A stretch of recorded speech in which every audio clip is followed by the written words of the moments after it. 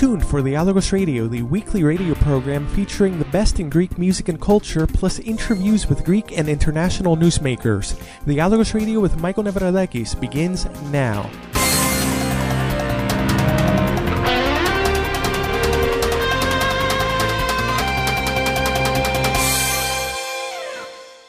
Welcome to another week of Dialogos Radio, the radio program which bridges the worldwide Greek community and which is heard on over 20 radio stations across the world and online. My name is Dr. Michael Nevradakis, and joining us once again on our program today is our regular guest, author, and ex-university lecturer, Evans Agelisopoulos, once again joining us from London. And Evans, we have a lot to talk about on today's program. Hopefully we'll be able to get all of these topics in, but I thought that we could begin by talking about what has been happening recently in the Aegean Islands specifically, such as Chios, Samos, and Lesvos, where there have been, some might say, unprecedented protests that have been taking place against not just the continuing inflow of migrants into these islands, but also against the construction of these so-called closed migrant camps. So we addressed this issue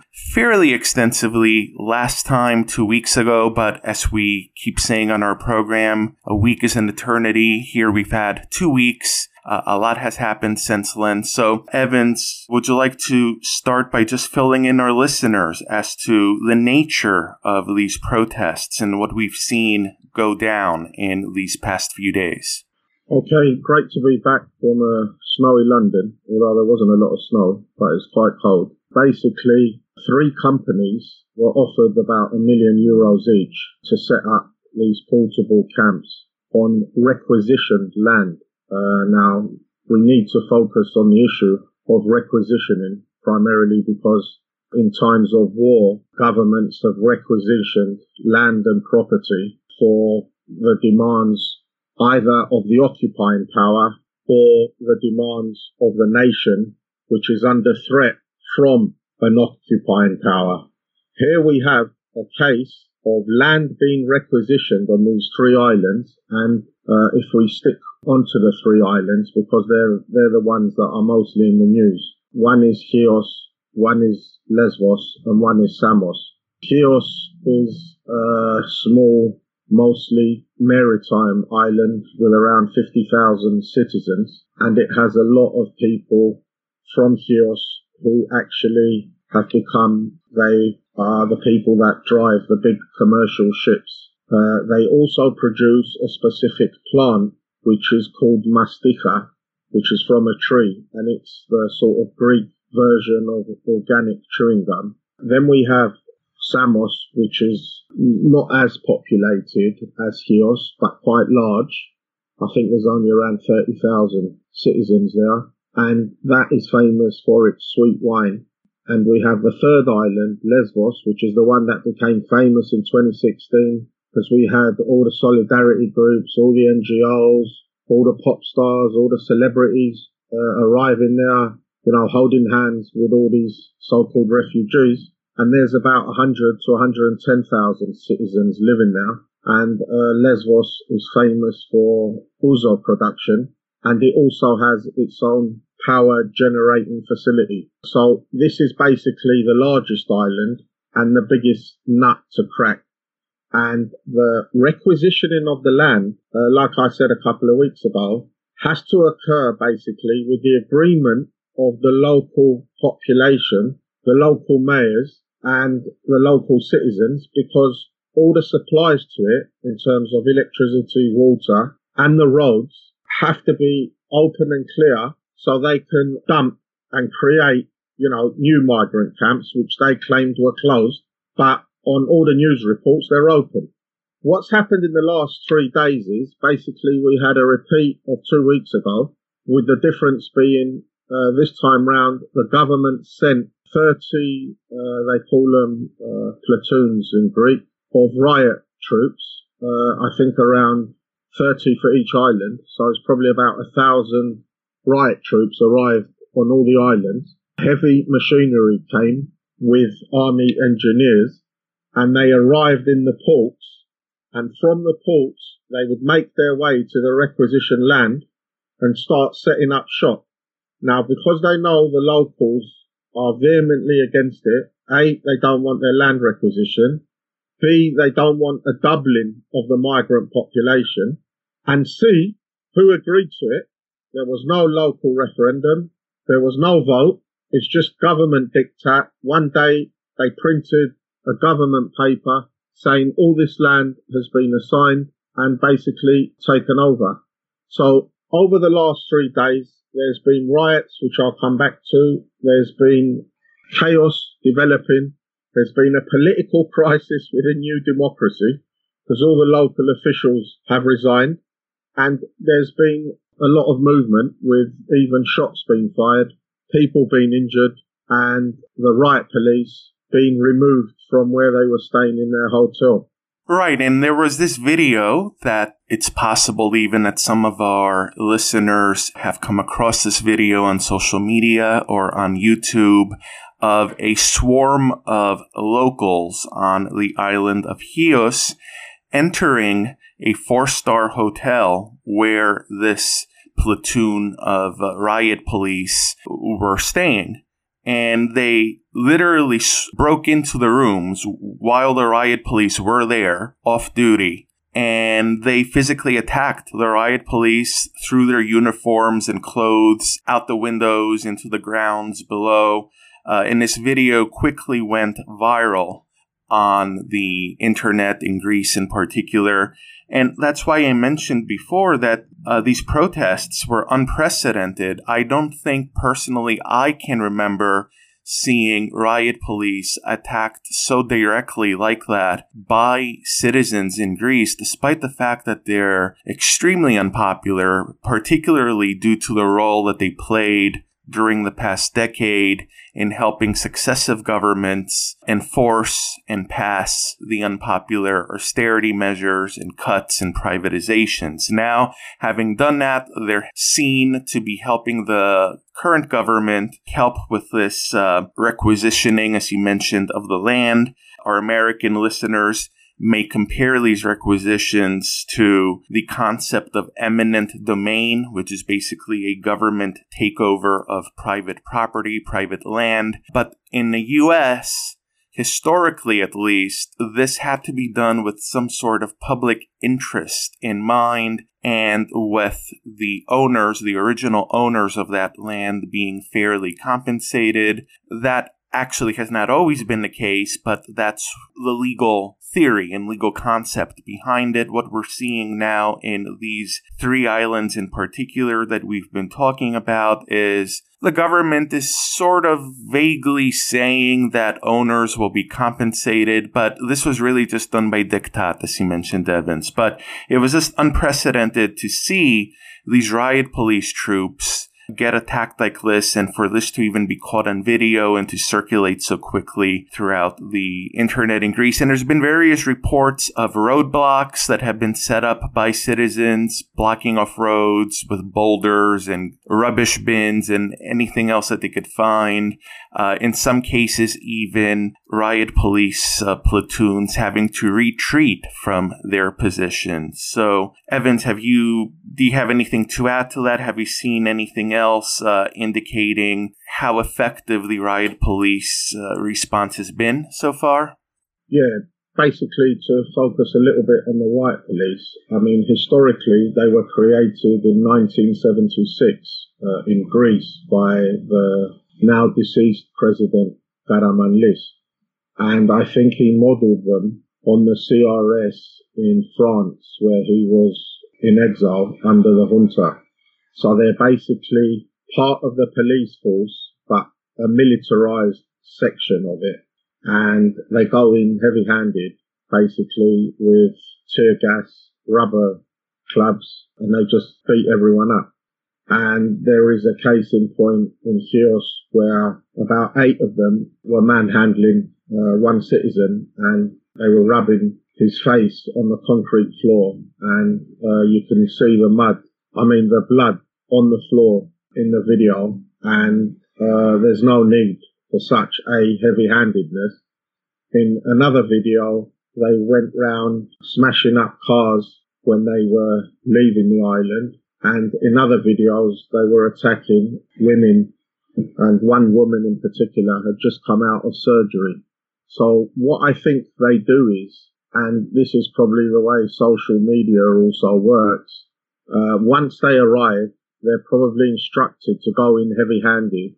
Then a whole bunch of videos are circulated of their heavy-handedness to create a psychological fear to make the citizens afraid. But what the governments don't understand is, from the point of view of politics, from the moment there aren't really politically organised forces that control the citizens and also channel demands in certain political directions, basically chaos takes over. And without being constrained by political parties, citizens will take the matter into their own hands. So obviously these islands are very small. Everyone knows each other's business, and everyone knows, for instance, which hotels the riot police will be resident in. So when the citizens probably broke away from the main demos and targeted the hotel, it meant that they were preparing for it because they knew that they were arriving and where they would arrive. Yeah, the funny thing is that the ships arriving on the islands were put into a blackout. So the citizens couldn't work out at what time they would arrive in the ports. So the government basically tried a full-on military reinvasion of Greek property to throw the Greeks out and hand it over to migrant blowies. But it didn't really work because these islands are, they're not very large. They only have probably one or two ports in general. So it doesn't take long to have one or two people there looking at when ships are arriving. So they can then send a message out to try and greet them. And there were some quite original interventions in one of the islands. The mayor got the equipment for where they take the rubbish out, and they blocked roads. In another island, one of the farmers got their tractors and stormed it into one of them riot police buses. The government announced 64 police injured, so it's quite tough. The question is, this type of conflict with the riot police hasn't necessarily happened with citizens to such an extent yet. When the riots happened in 2010, 2011 over the IMF measures, there were two instances where the riot police lost out. One was from a section of workers who were the ones who carried the vegetables in the market in Piraeus. They confronted the riot police over some local issue that they had, and the riot police went in heavy-handed, and apparently, they hid the report. Workers at the vegetable market held hostage 2 or 3 riot police and threatened them with their lives if they didn't release their comrades who were arrested. And the second, more famous incident was when the police were marching, the actual police, against cutbacks in their salaries and pensions, and the riot police attacked them. And because they're in the same actual department, that they're both part of the same service, it's just that the riot police are like the heavy-handed boot boys. The police didn't expect to get beaten up, primarily because they go around beating everyone up. And the police responded by holding hostage the riot police at their headquarters in Gesariani. And I think guns were pulled on both sides, and calmness, someone intervened to try and create calm. But it actually showed that the actual state was starting to disintegrate, because, when you have one section of the police taking guns out against another section, it's basically chaos theory. Now, what my question is, are these attacks on the riot police deliberately engineered by sections of the government as well? And why do I say that is because one of the regional governor of the whole area, a character called Munzuris, who stood on an independent pro-New Democracy platform, is always on record saying that he wants to lessen the burden on the islands by removing the migrants and sending them all onto the mainland. So is this whole event deliberately brought to, heavy conflict in order then for the government to say we have to release them? And why do I say that is because apparently the agreement with Turkey implies that if migrants arrive on the Aegean Islands and then they leave the Aegean Islands, the agreement states that they can never be sent back to Turkey. So that is one side of the scam. The other side of the scam is that so many are arriving. During these 3 days of conflict, 150 arrived. So many are arriving. Obviously, they physically can't fit on the existing migrant camps. That is why they've come up with another agenda of doubling the size. But when you end up with these types of physical conflicts, the government can obviously utilize the anger of the people, the justified anger of the people, to go into another direction, which is basically remove them from the camps, bring them onto the mainland, and suffer another set of conflict with Greeks on the mainland, and then fill up the islands again, and we're back to square one. That's one thing they could do. The other thing they could do is basically send in more forces and try and beat the people down. And I think that is the more complicated one, primarily because from the videos we've seen, the islanders are on their own terrain. A lot of these areas are hilly, and riot police were basically made to be in cities where there's roads, there's buildings, and you know the whole area, and people can't easily have access to objects to lob at them. So putting riot police in semi-mountainous terrain, in open fields, and, they were tear gassing the people, and the tear gas was coming back as well because the wind was blowing in the wrong direction.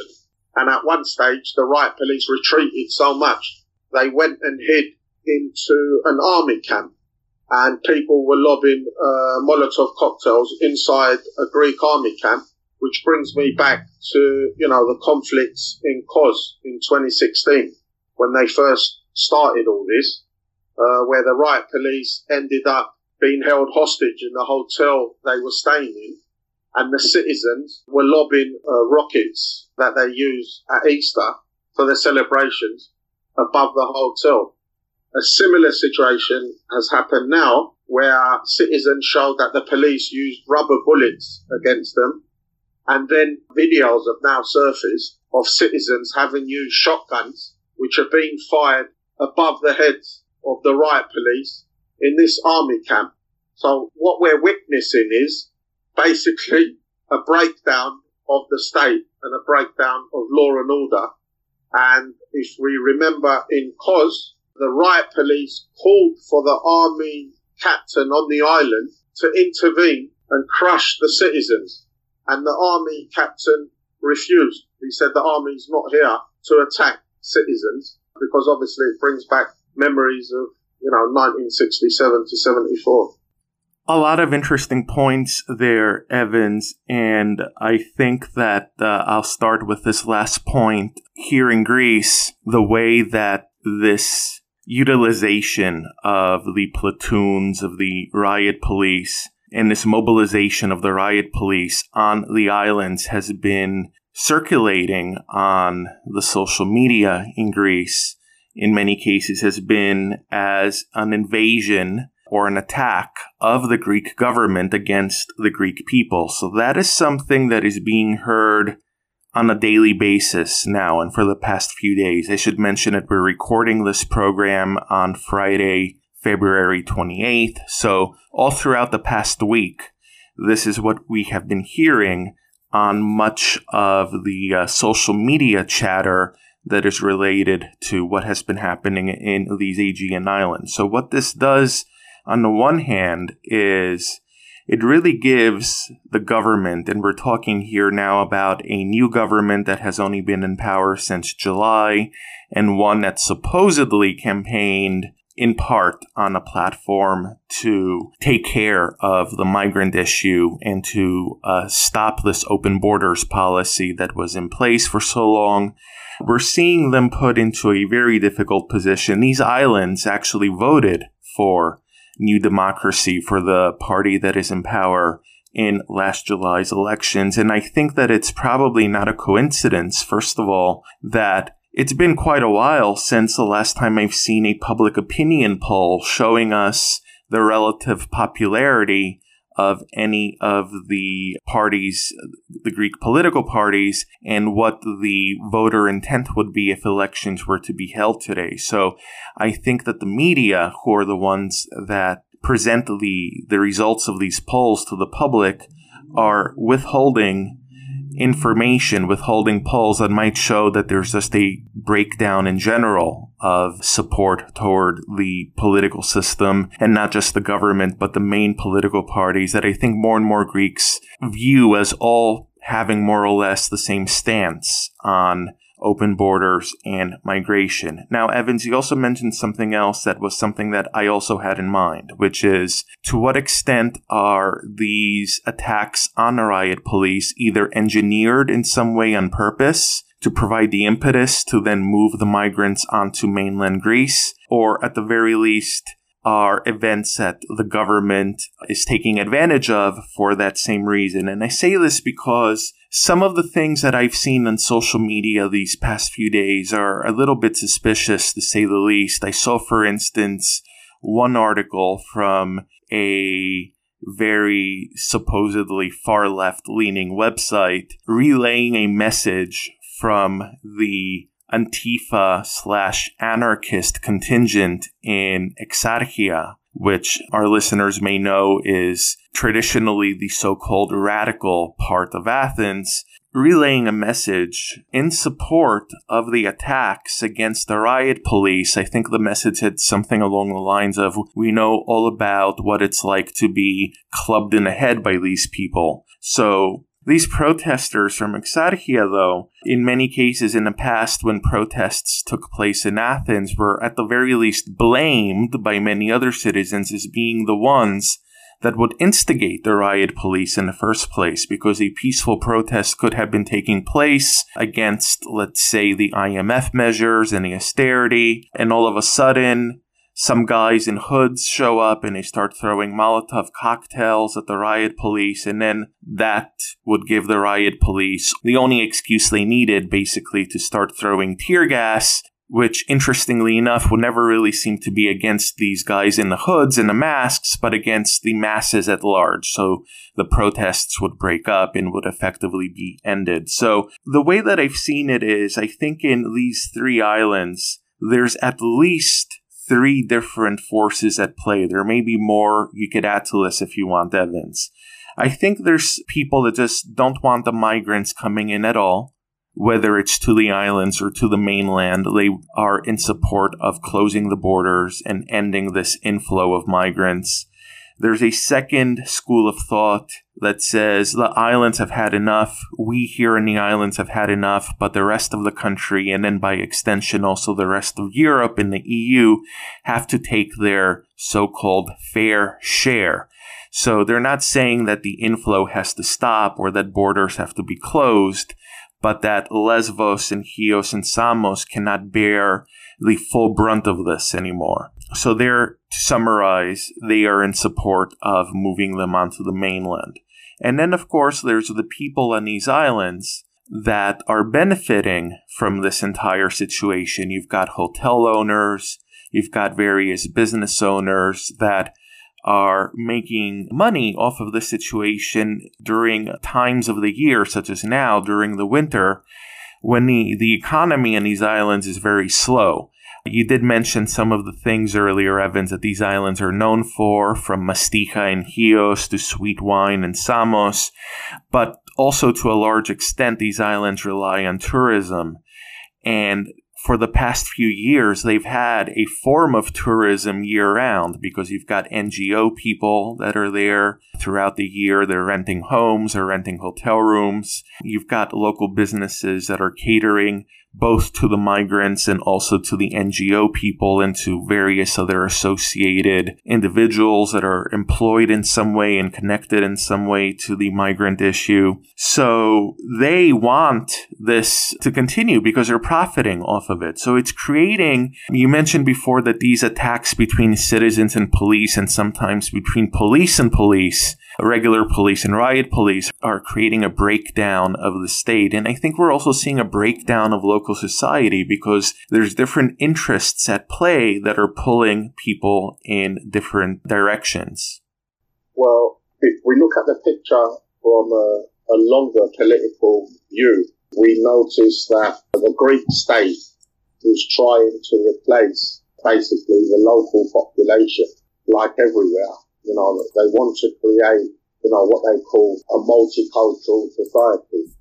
But because the jobs don't exist, they're not there.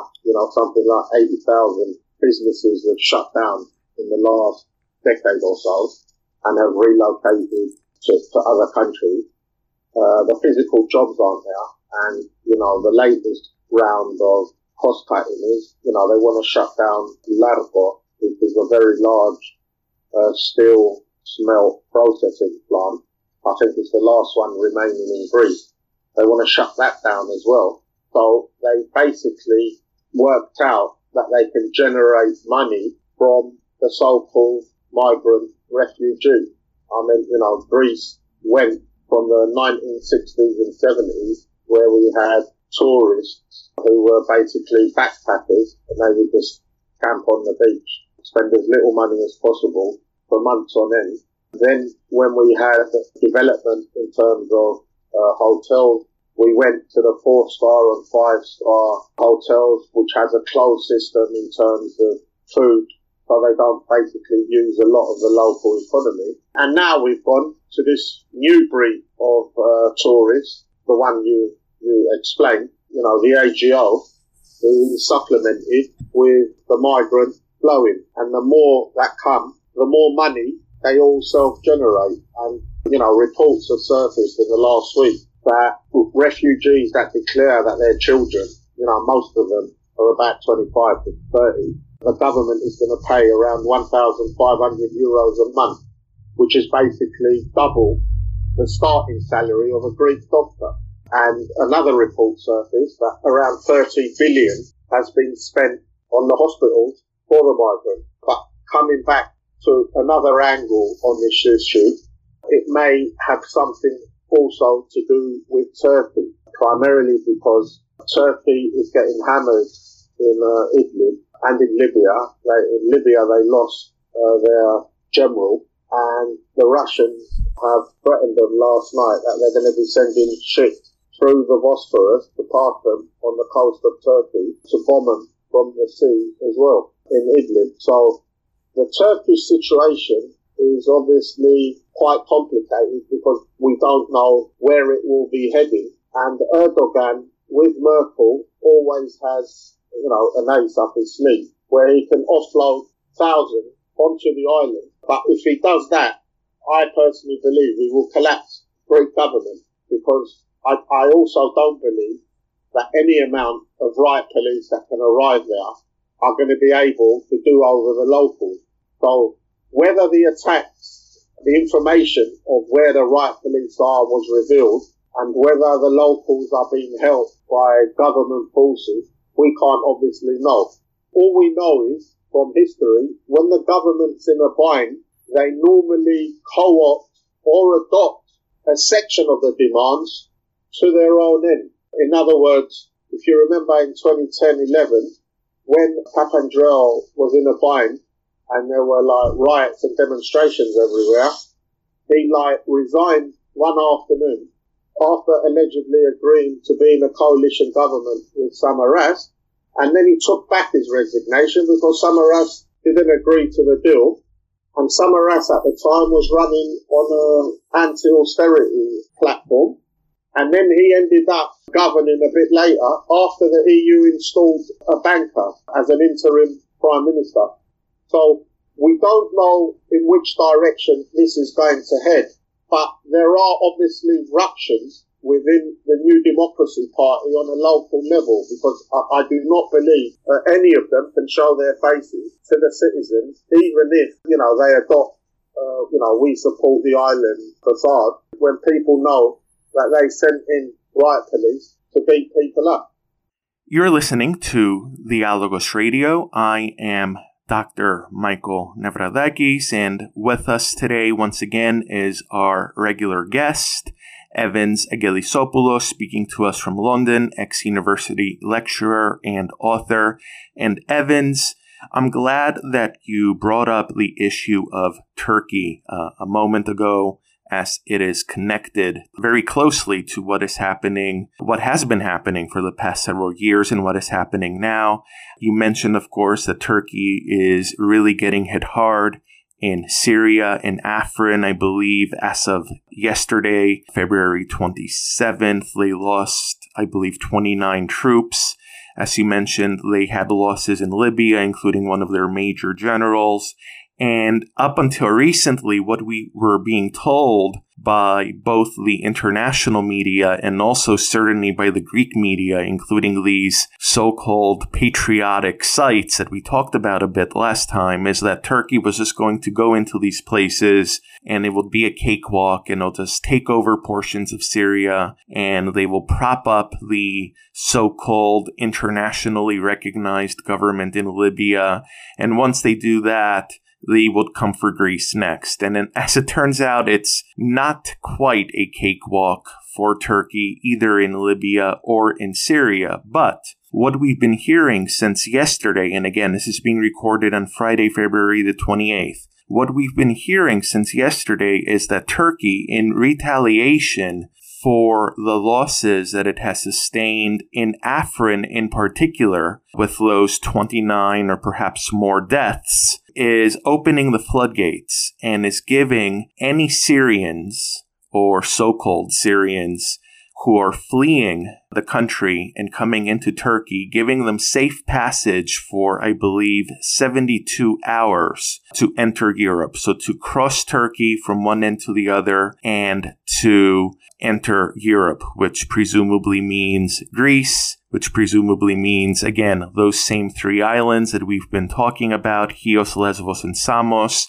There's also the mainland crossing in the region of Thrace that we talked about on our last broadcast. And the figures that I've seen indicate that there's anywhere between 3.5 and 5 million supposed refugees that are in Turkey or who are crossing through Turkey at this time. So if this enormous number of people was to try to cross into Greece, which is the primary entry point from Turkey, I don't see how any number of forces would be able to then sustain what would be more than likely a backlash on the part of the citizenry. There's only so many riot police to go around, even in Athens, and it just seems that if up until now the citizens of these regions have had enough, if all of a sudden, instead of 150 people a day coming into these islands, you've got them coming in by the thousands, I just don't see how that would be a sustainable situation. Well, definitely, and once people are on the move, they start to develop their own ideas and their own agendas, and this is where we might need to touch upon the so-called coronavirus, because under the guise of basically open borders and free movement, we now have an event which, in my opinion, has been engineered out of all proportion, but it has given the government the ability to pass certain laws and acts which are basically going into dictatorial territory. The Greek government, I think, 3 days ago, passed one of their acts in secret, which obviously isn't voted upon by anyone. It's not even discussed in relation to coronavirus. And I'll read some of the legislation that's been proposed. It's obviously from Greek, so I'm going to do a rough translation.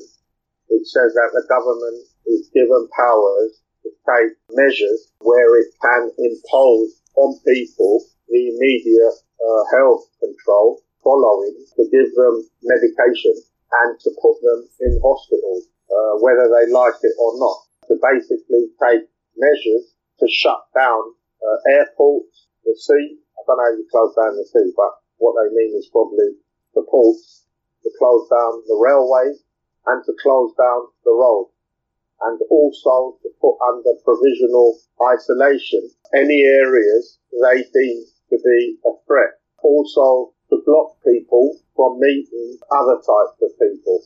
Now, everyone knows these camps are full of diseases, and a lot of individuals are coming from Asia, where this virus started from, or allegedly started from. And the government has produced basically a whole list of measures, and continuing to some other measures. They can shut down schools, they can shut down any public building for whatever reason, they can shut down theatres, cinemas, gyms, cultural events. The mayor of Patras, who on a Communist Party ticket, suddenly announced the closure of the Patras Festival, which brings, much needed money to the town and is an annual event. So all the bookings have just thrown up. It's not happening by government diktat. And allegedly, this virus leads to death. Now, the official figures are, to date, I think 80,000 have contracted the virus in China, and there's less than 3,000 dead. And this is a full 2.5 months of the existence of the virus. Now, China's got about 1.4 to 5 billion people. They claim these people have died from this virus. And if I go into the history of it in relation to viruses, when I was growing up, I was a teenager in the 80s, they spent every day telling us if you catch HIV, it ends up becoming AIDS. So basically, if you have that virus in your blood, automatically you will get the AIDS syndrome. And very soon thereafter, within 6 to 9 months, you will drop dead. Many years later, I think in the mid-90s, a Nobel laureate in chemistry who specialized in virology said that there is no connection between the HIV virus and full-blown AIDS. So my question is, this coronavirus, A, who says it leads to death? B, who says it's transmittable in the manner with which they say it is? And C, we haven't been given any breakdowns of the numbers of people and what age range they have been affected by it, and this has caused a death, because a couple of cases I read about, they said the first person that died in France was over 80, of Chinese extraction, and he died from this virus. Well, he's already 80. He's going to die of something.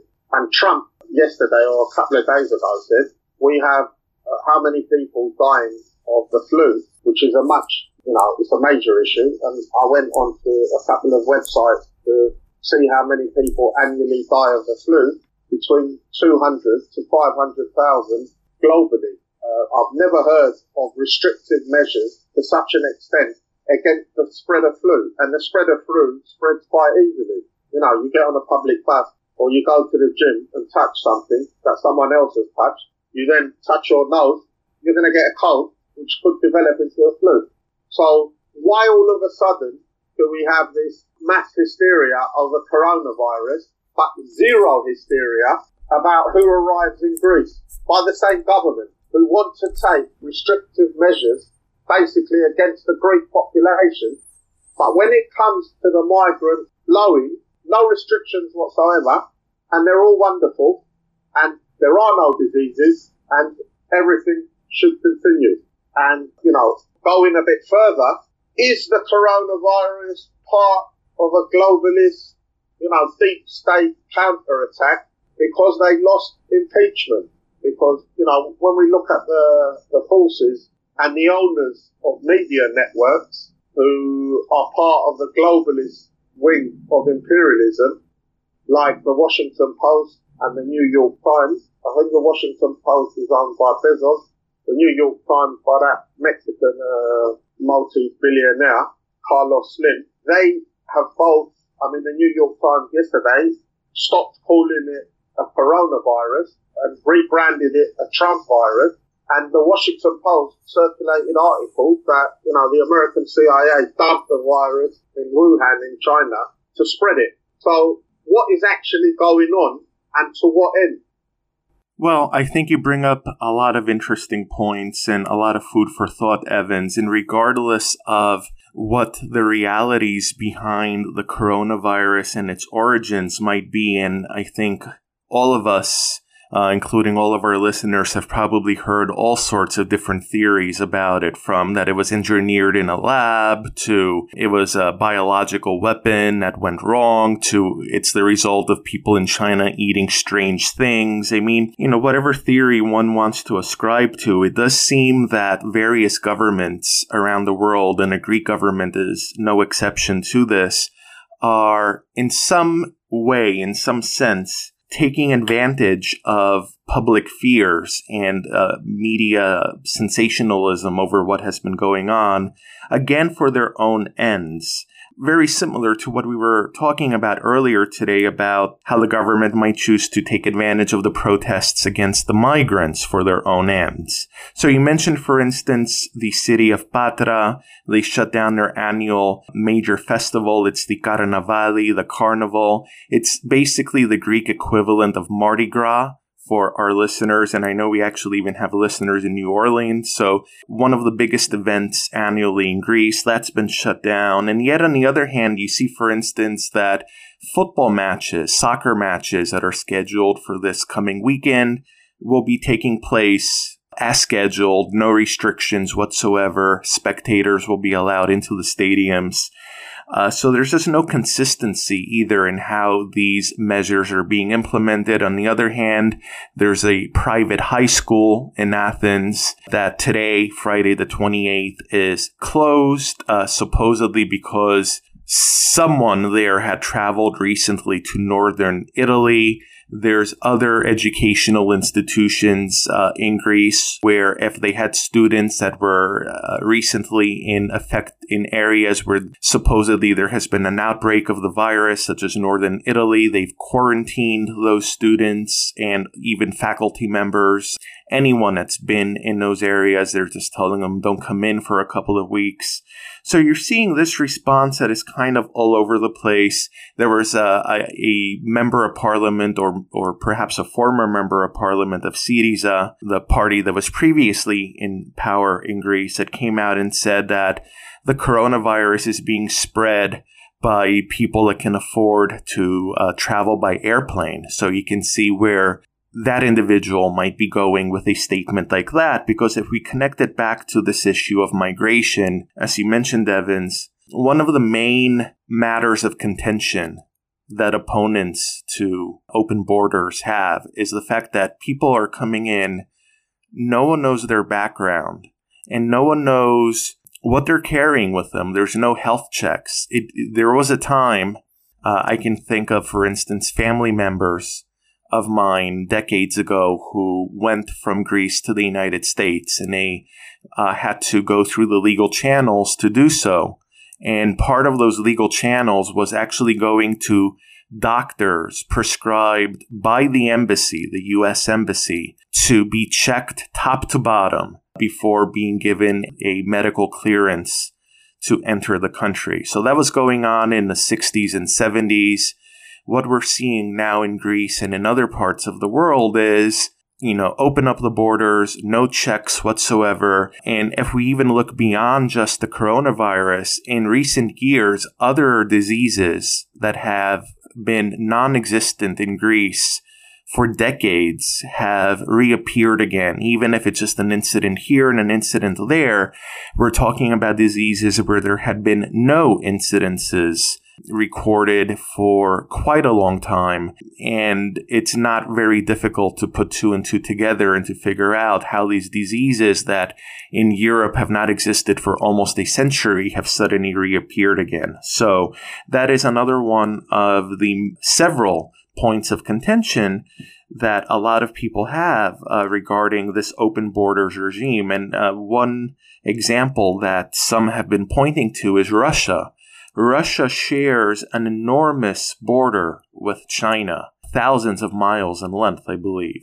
And yet, if the figures that we are being told are correct, I believe there's only been 2 recorded cases of the coronavirus in all of Russia. We're talking about a country that's bigger than some continents. So, Russia, however, is maintaining a closed borders regime from what I understand, from the information that I have, with China, whereas countries such as Italy and several others continued, for instance, to allow flights in from China freely. So if we believe all of this is in fact the case, then it is actually a case against open borders. And yet, ironically, as you mentioned, Evans, it's actually being weaponized by certain sections of the media. You mentioned the New York Times and the Washington Post against Trump, which is mind-blowing. One doesn't have to support Trump to have to wonder what he has to do with the coronavirus and its spread. And yet,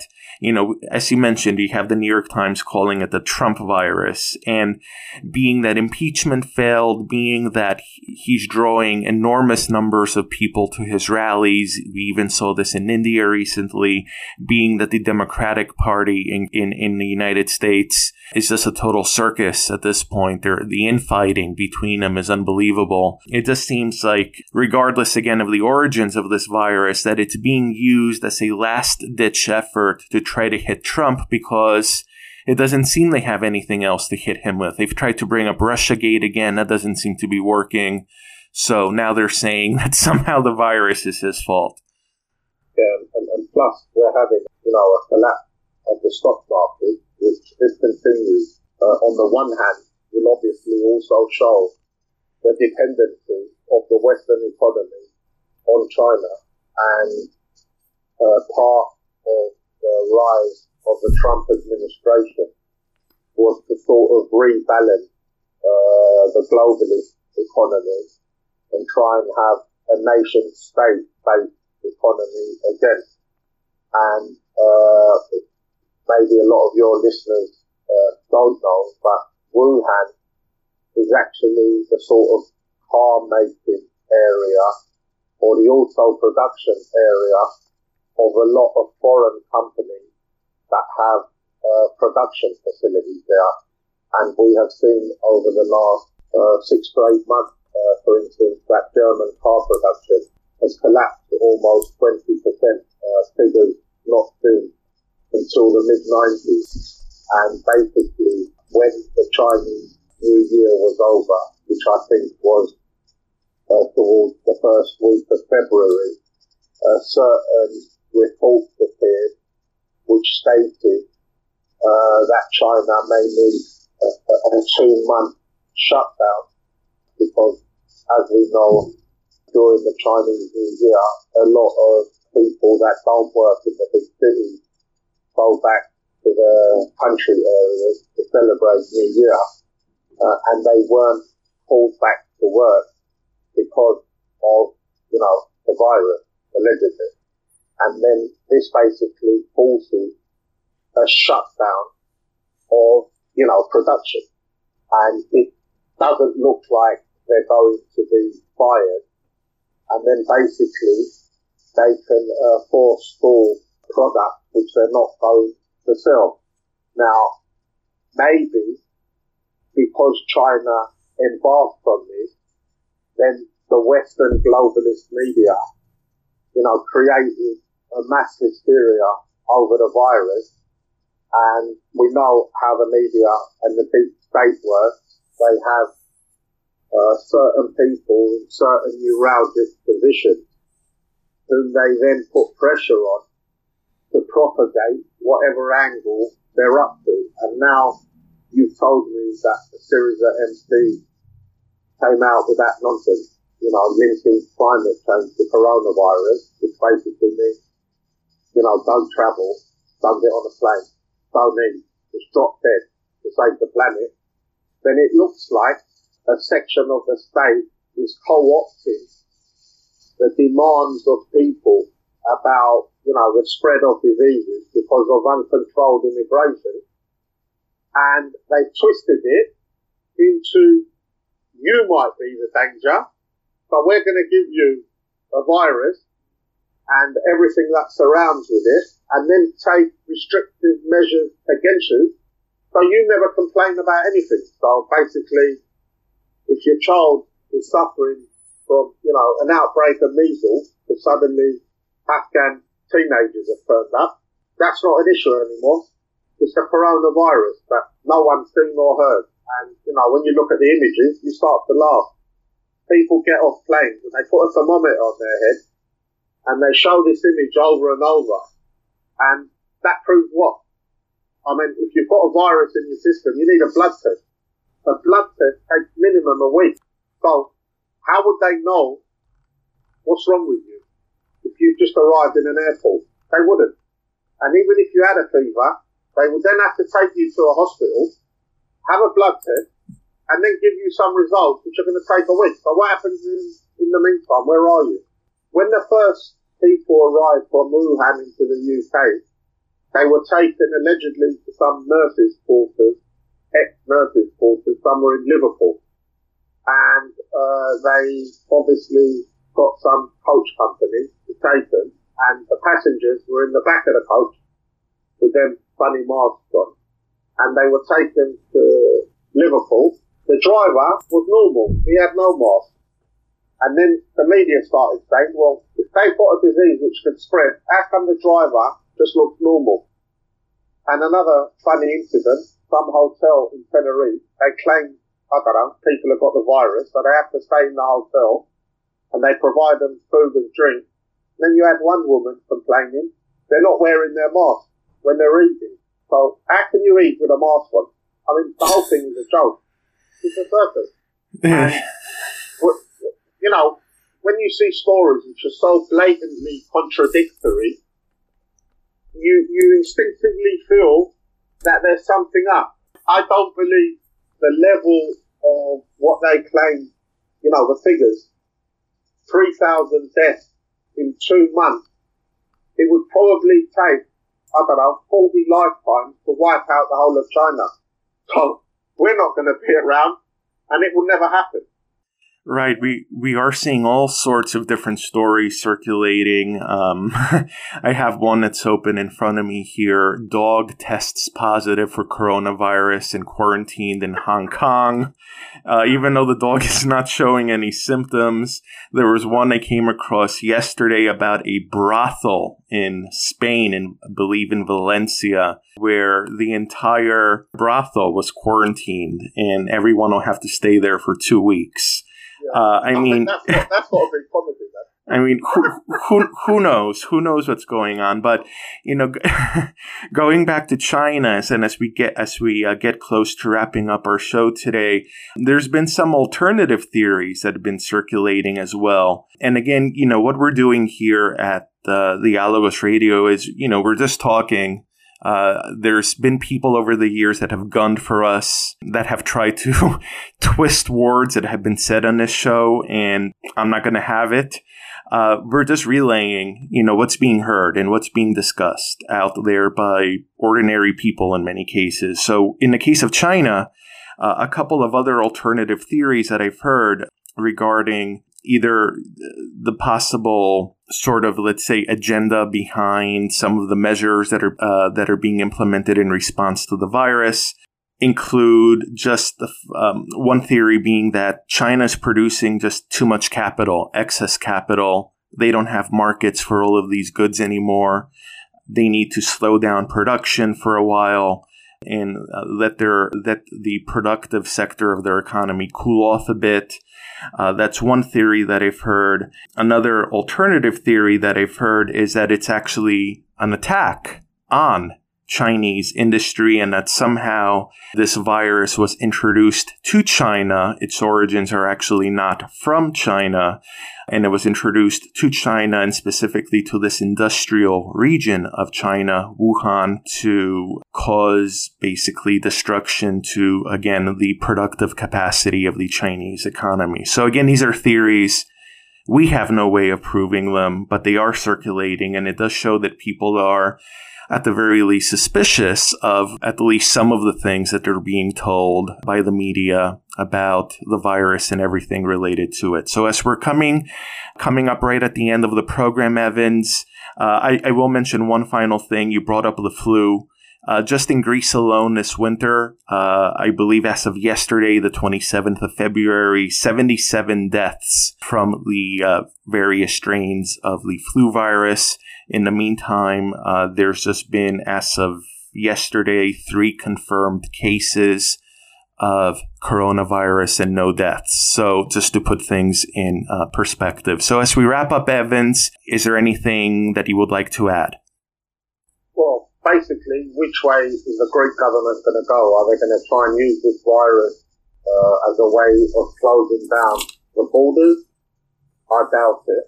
But they could quite easily use the virus to do so. And in the bigger picture, the virus makes China appear to be of necessity to us. In other words, if China stops exporting, the whole world is going to drop dead. And that is where the coordinated attack by the globalist faction within the US state want to use this virus to their advantage. Because remember, Bezos, 90% of his products come from China.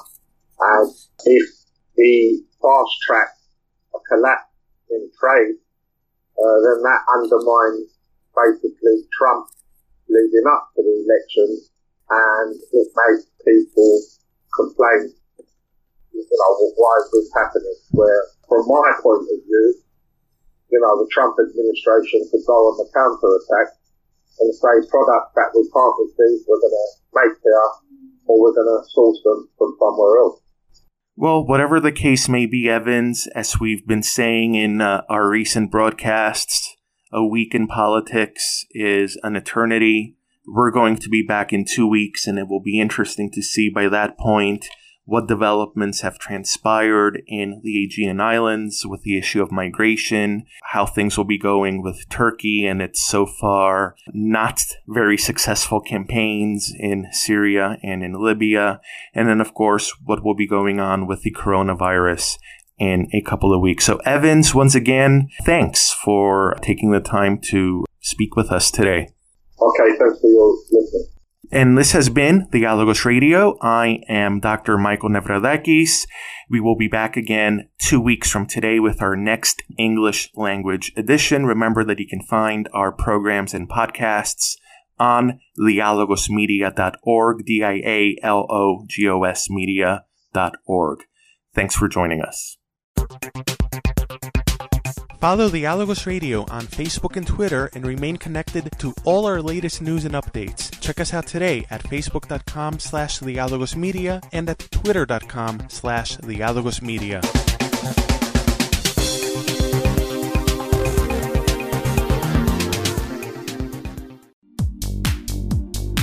Find Dialogos Radio's programming in iTunes and Apple Podcasts. You can now download our podcasts and listen to Dialogos Radio 24/7 anytime, anywhere in iTunes, iPhones, iPads, and on Apple TV. Check us out today in Apple Podcasts and in iTunes Internet Radio.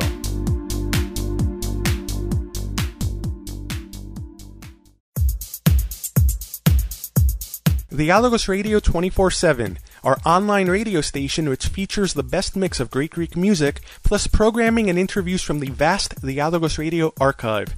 Tune in through our website, dialogosmedia.org, in iTunes Radio, or at tunein.com.